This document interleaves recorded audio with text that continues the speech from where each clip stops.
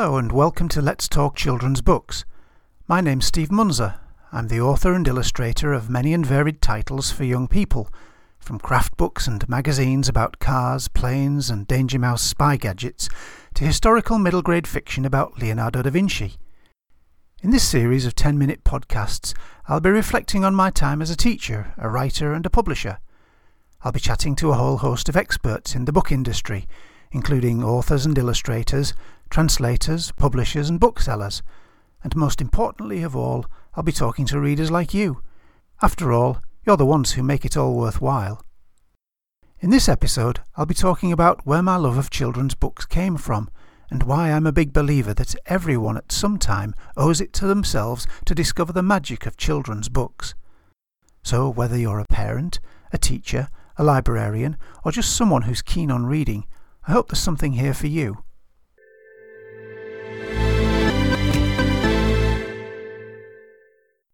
The night seemed long.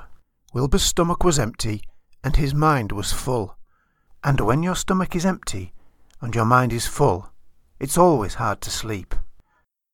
That was the start of Chapter 5 in a book called Charlotte's Web by E.B. White, or Elwyn Brooks White, to give him his full title. In the story, Wilbur is a pig, and he likes to go to sleep on a full stomach. A few nights ago, I had a similar problem. Not that my stomach was empty, but my mind was full. I lay awake, thinking about how much I love children's books. I always have. I love reading them. I love the illustrations and images that often go with them. So what is it about children's books that has the power to keep me awake at night? I've thought about that a lot, and maybe it's the fact that I'm still about 10 years old in my mind. Perhaps it's because I hope I never lose that sense of awe and wonder in the world that I had when I was that age.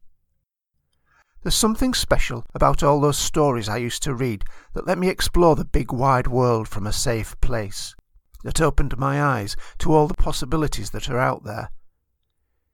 Maybe it's because it links me back to a time when I first had my eyes opened to great children's literature. I was about 7 or 8 years old, and the teacher we had was pretty mean and grumpy. Even her name was sour. If you've ever read about Miss Trunchbull in the story of Matilda, you'll know what I'm talking about. Well, this one never actually threw anyone out of a window, but she did make us stand in the corner an awful lot, and I can't think that she ever smiled. So imagine the cheers that went up when that teacher left and we got a new one.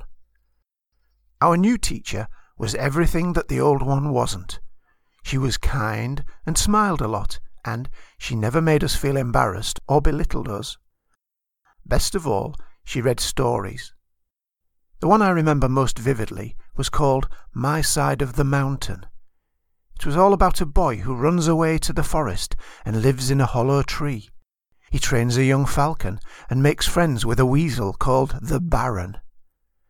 This was probably the first time I had experienced real fiction, not just Janet and John or comics or books about trivial things. This was a proper fully fledged big wide world tale with peril and twists and turns. I remember thinking long and hard about how I might survive in the mountains and forests all alone. What would I eat? How would I keep warm? What if bears came? And would my mum and dad really miss me? Fairly recently, I returned to that story once more. I discovered that the boy was called Sam Gribley, and those mountains were the Catskills in the state of New York.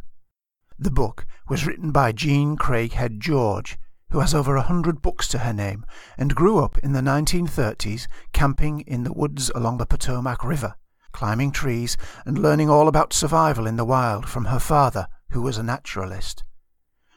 She wrote a follow-up called On the Far Side of the Mountain, and one called Julie of the Wolves, set in Alaska. Of course, I didn't know any of this as a 7-year-old living in England.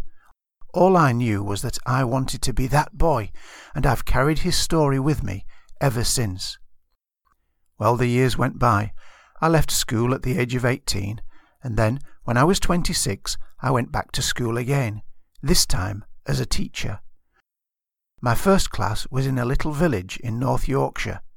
I tried to be kind, smile as often as I could manage it, and not to belittle anyone. My favourite time was around 3 o'clock each day, not because the school was nearly over and I could finally breathe a sigh of relief, but because this was when I would reach for a book. The class would settle on the carpet, and for 30 minutes we would all go somewhere wild and amazing. One time we all crawled through a wardrobe and found ourselves in a cold and wintry place. Another time we went poaching in the woods with a boy called Danny and his Sparky dad, and we made friends with a girl called Fern who raised a piglet called Wilbur, who in turn made friends with a spider called Charlotte. Some of the children in that class lived on farms themselves. One girl called Lucy knew all about piglets.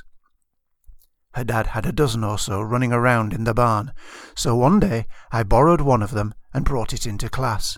We called the piglet Wilbur and took care of it in a specially made pen in the corner of the classroom. Of course, we're talking about a few years ago. I'm sure there must be health and safety rules about that sort of thing now. Over the years, I read lots of great books to the children I taught. That's probably another reason why I love them so much. Books like Stig of the Dump, that tells the tale of a boy called Barney who makes friends with a caveman. Then there was Crindlecracks, in which young Ruskin Splinter earns the right to play the hero in his school play after doing battle with a terrible beast that lives in the sewers beneath the street where he lives. Up near the top of my list of favourites was Green Smoke. It's all about a girl called Susan who befriends a funny old dragon that she discovers living in a cave on the beach at St Austell, where she spends her summer holidays. And of course, there were books about a wizard with a very ordinary sounding name, and a friend whose name I couldn't quite pronounce at first. It was only when a girl in the class pointed out that her friend had a cousin called Hermione that I realised Hermione is not the way it's supposed to be said. Now, as we all know, there are lots of distractions these days, reasons to not pick up a book. To start with, it can be hard to know what to read, and of course, the first few pages can be often very tricky. After all, it takes a bit of effort to get going. It's not like watching something on a screen or listening to the radio, is it? Some people say that starting a new book is like travelling to an unfamiliar country. I've often found that to be the case. At first, things can seem a little strange. You don't know any of the people, and their customs are a bit odd, to say the least. But, like going somewhere new, the landscape slowly reveals itself, and you start to feel at home. After a few chapters, it seems like you've been there for ages. Making new friends is often the best part of any story. When you turn the last page, you really don't want to say goodbye to them, and you wish you could stay longer. In Charlotte's Web, the farmer's daughter Fern is a great friend to Wilbur. She saves his life and loves him more than anything. It's an unlikely friendship, but not as unlikely as that between a pig and a spider. After all, Charlotte eats horseflies and has no reason at all to meddle in the affairs of a pig. But she does. And that's what makes the story that's what makes it so radiant, as Charlotte might say. And I'm not the only one to think so. In 2012, in a survey of readers, the book was voted number 1 in a list of top children's books. Elwyn White, like Jean Craighead George, grew up in the eastern states. He loved animals and ended his days living on a farm. About his own writing, he's quoted as once saying, "All that I hope to say in books, all that I ever hope to say, is that I love the world." I've read his tale of Wilbur and Charlotte and Fern many times, and I have to say that love really shines through. If you were to look along my bookshelf right now, you would find stories about all sorts of people and places. There's one about a girl called Lily with a mechanical clockwork heart, and there's a book about tiny people who live beneath the floorboards.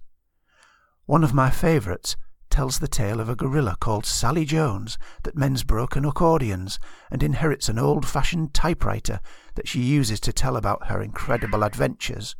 As I pick out a book and thumb through its pages, half-forgotten faces and feelings come flooding back.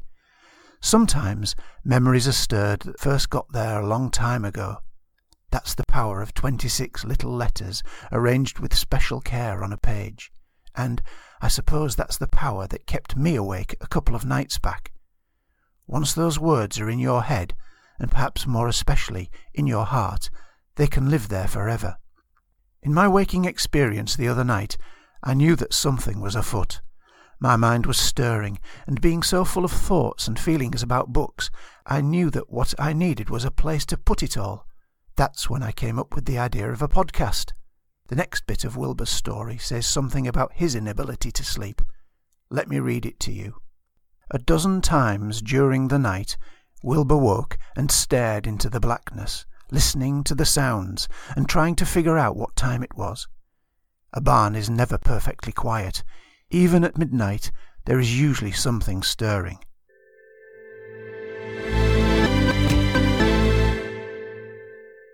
Well, that brings us to the end of this episode.